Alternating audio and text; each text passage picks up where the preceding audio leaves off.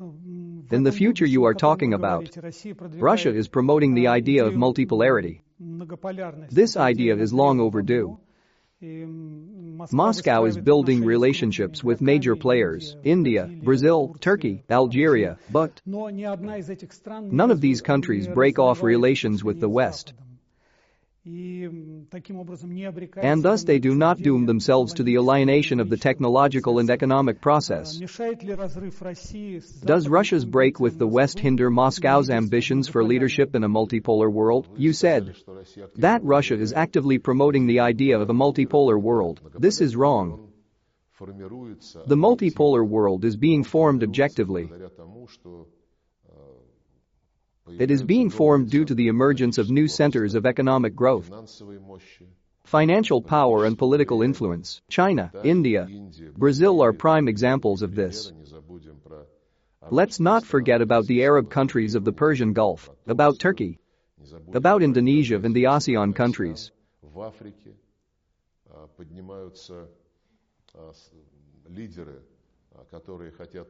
Leaders are rising in Africa who want to use the resources God has given to this continent, not to serve the former colonizers, but to industrialize and develop modern technologies, and this process also reflects the formation of Africa as one of the poles of the polycentric system, which is being objectively formed, and this process is reflected in numbers and statistics. Look at the share of global GDP now accounted for by the G7 countries. This share is already less than the share of the BRICS countries, and the gap is steadily shrinking. The People's Republic of China has already come out on top in most development parameters, especially if we consider it in terms of purchasing power parity, in terms of GDP per person. This process has not yet ended with China coming to the forefront, but this trend cannot be stopped. Everyone recognizes this, and the problems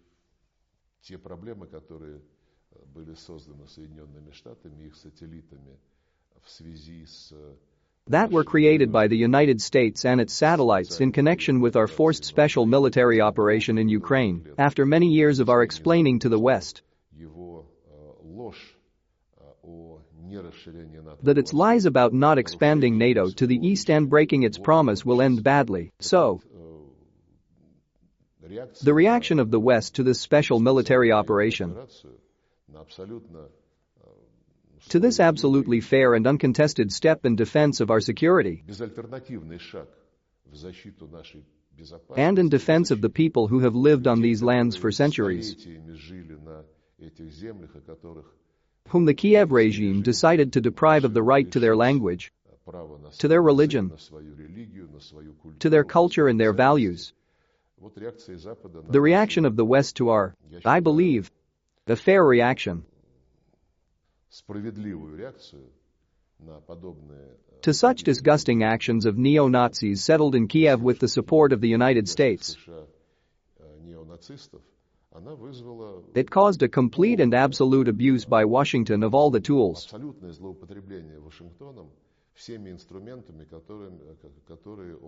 that it promoted within the framework of the mechanisms of the functioning of the world economy. There is also fair competition here. All this was crossed out by unilateral sanctions, of course. There is also the inviolability of private property. They simply steal it.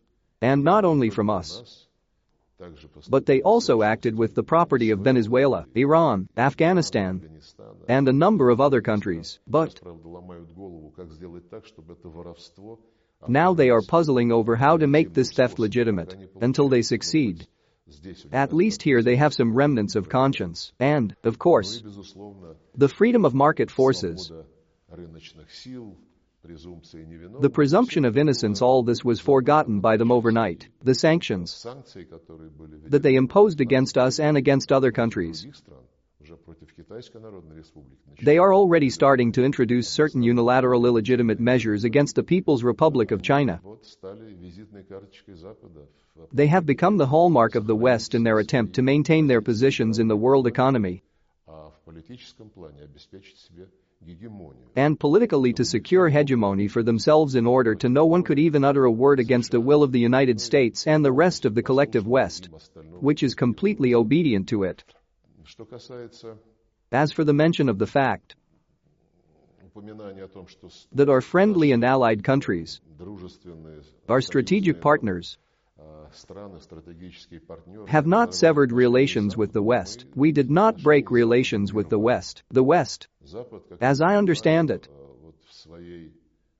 I do not want to speak in a high style, but, obviously, it was the West's malice.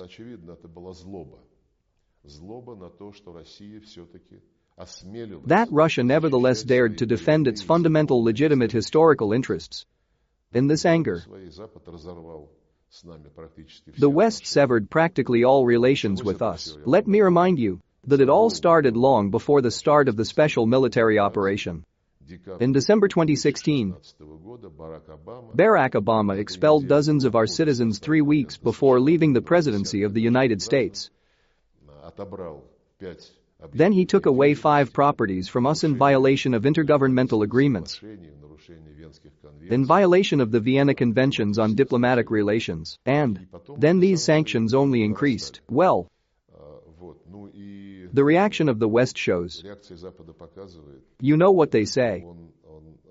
That if Jupiter is angry, then he is wrong. I don't even want to compare the West to Jupiter, but it is driven by anger and the understanding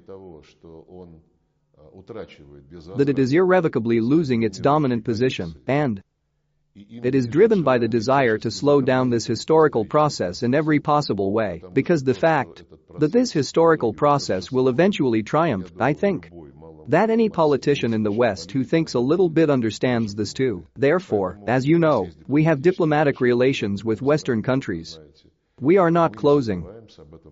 Our president recently stressed this again. He said we are not self-isolating, but, naturally, we are developing relations with those who are ready to do this honestly, not fraudulently, on the basis of equality,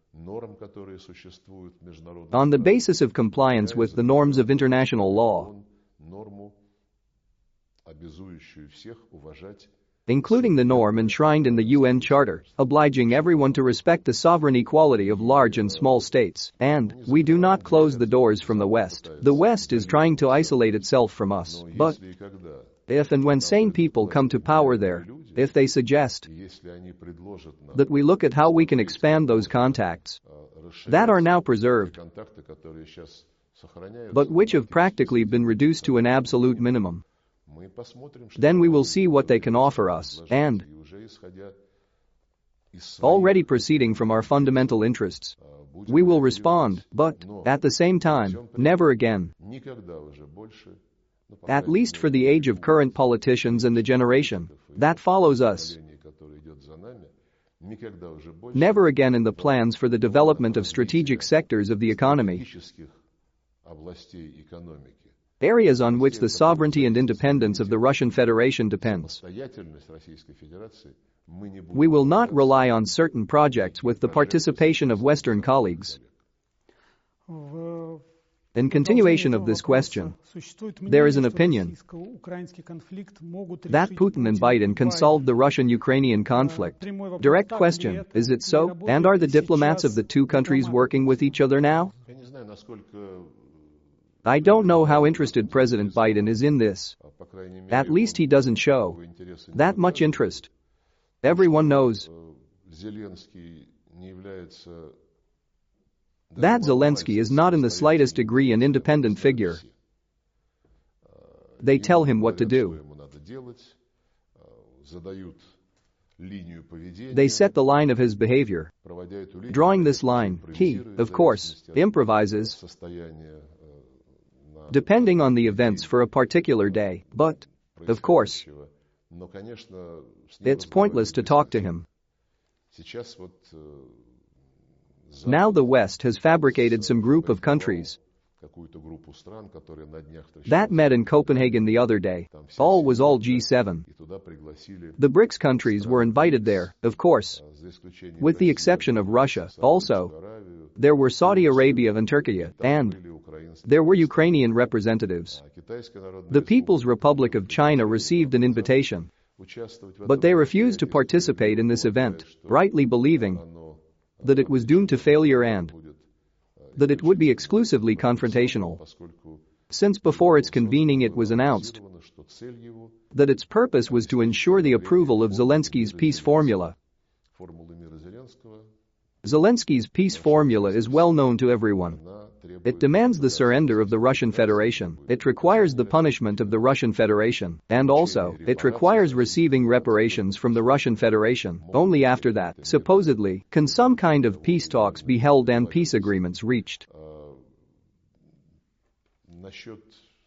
About the position of Joe Biden and his administration,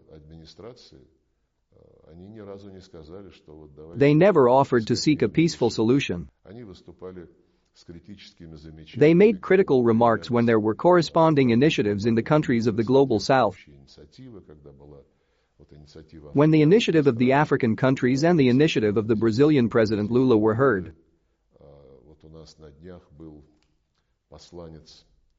We recently had an envoy from the Pope with the same mission. And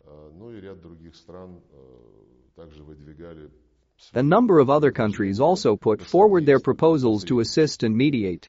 All of these ideas, when commented on by the West, including the United States, received a negative assessment under the pretext that now is not the time to stop the fighting, because first, Ukraine needs to improve its affairs at the front as part of the course of inflicting a strategic defeat on Russia.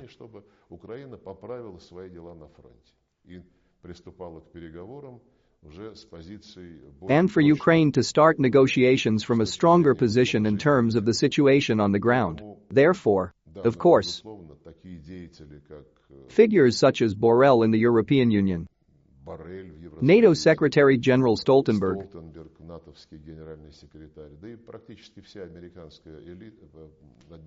and practically the entire U.S. administration are declaring the need to inflict a strategic defeat on Russia on the battlefield. That is, they are not talking about negotiations, but about the battlefield. Well, we're ready to keep working on the battlefield, and we will do it. We know what we are fighting for. We are fighting in order to eliminate direct military threats to our security, which, contrary to sworn assurances, the West nevertheless creates right on our borders, drawing Ukraine into its games. And now they promise it once again membership in the North Atlantic Alliance, and we are also fighting to prevent the extermination of people living in the Donbas and in general in the southeast of Ukraine, who are forcibly, through the laws adopted by the Nazi regime in Kiev, they deprive them of their rights to identity, including language, including religion, including the right to education and access to the media, and almost any rights that, in one way or another, are associated with the use of their native language, the language of their ancestors, who lived for centuries in the lands where Zelensky now wants to commit genocide, and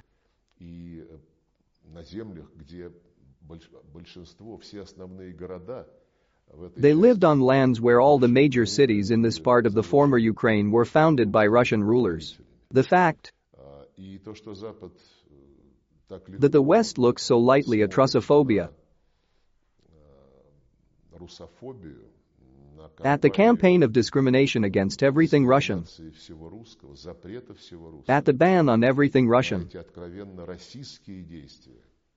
at these openly racist actions with a Nazi flavor. Because in parallel with the extermination of everything Russian in Ukraine, Nazism is flourishing. Most of the soldiers of the so-called nationalist battalions wear tattoos of Nazi divisions. under the banner of Nazi divisions and with chevrons of Nazi SS divisions. The West is silent and listens to this quite calmly, if at all it pays attention to it. Therefore, we did not refuse negotiations. By the way, negotiations were already held in March last year at the request of the Ukrainian side. It ended with an agreement. President Putin spoke about this recently at a meeting with African mediators, but the Anglo-Saxons, represented by Washington and London, forbade Zelensky to agree to that agreement, deciding that if the Russians are ready to sign it, then the war must be continued in order to further deplete Russia and in order to squeeze out of it agreements that suit Ukraine. So it's not our choice, as well as about nuclear weapons. This issue should also not be addressed to us. I don't know. Have you interviewed in such detail some Western figures who are in favor of continuing the war? Personally, I don't. I got what you mean. Still, is peace possible in exchange for territories? Can this option suit Russia? You understand. This is the approach. As in the market, I am for you. You are for me. We are not fighting for territories. We are fighting for people, for our history, for our religion, for the Russian language, which is the official language of the entire UN system, and which they are now simply crushing, including not only in Ukraine, but also in other European countries. In the Baltics, everyone is silent. Anyone could imagine this? I ask questions to many of my interlocutors. Nobody reacts. Can anyone imagine that, say, Switzerland would ban French or German, or that Ireland will ban English, or that Belgium will ban the Flemish language? It's impossible to even imagine. In Finland, in my opinion, 6% of Swedes live, and Swedish is the state language there. At least 20% of ethnic Russians live in Ukraine, and those who speak, think, and live there in Russian, there are more than half of them. Therefore, it is not a matter of territories, but we are talking about the fact